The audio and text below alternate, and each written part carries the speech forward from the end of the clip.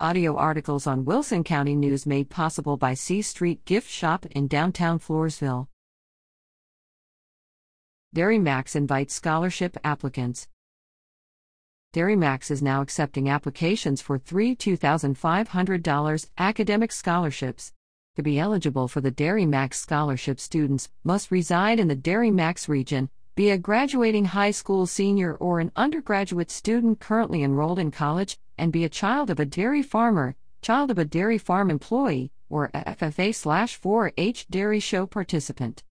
Dairy Max is committed to strengthening agriculture and sustaining a viable future for dairy farming.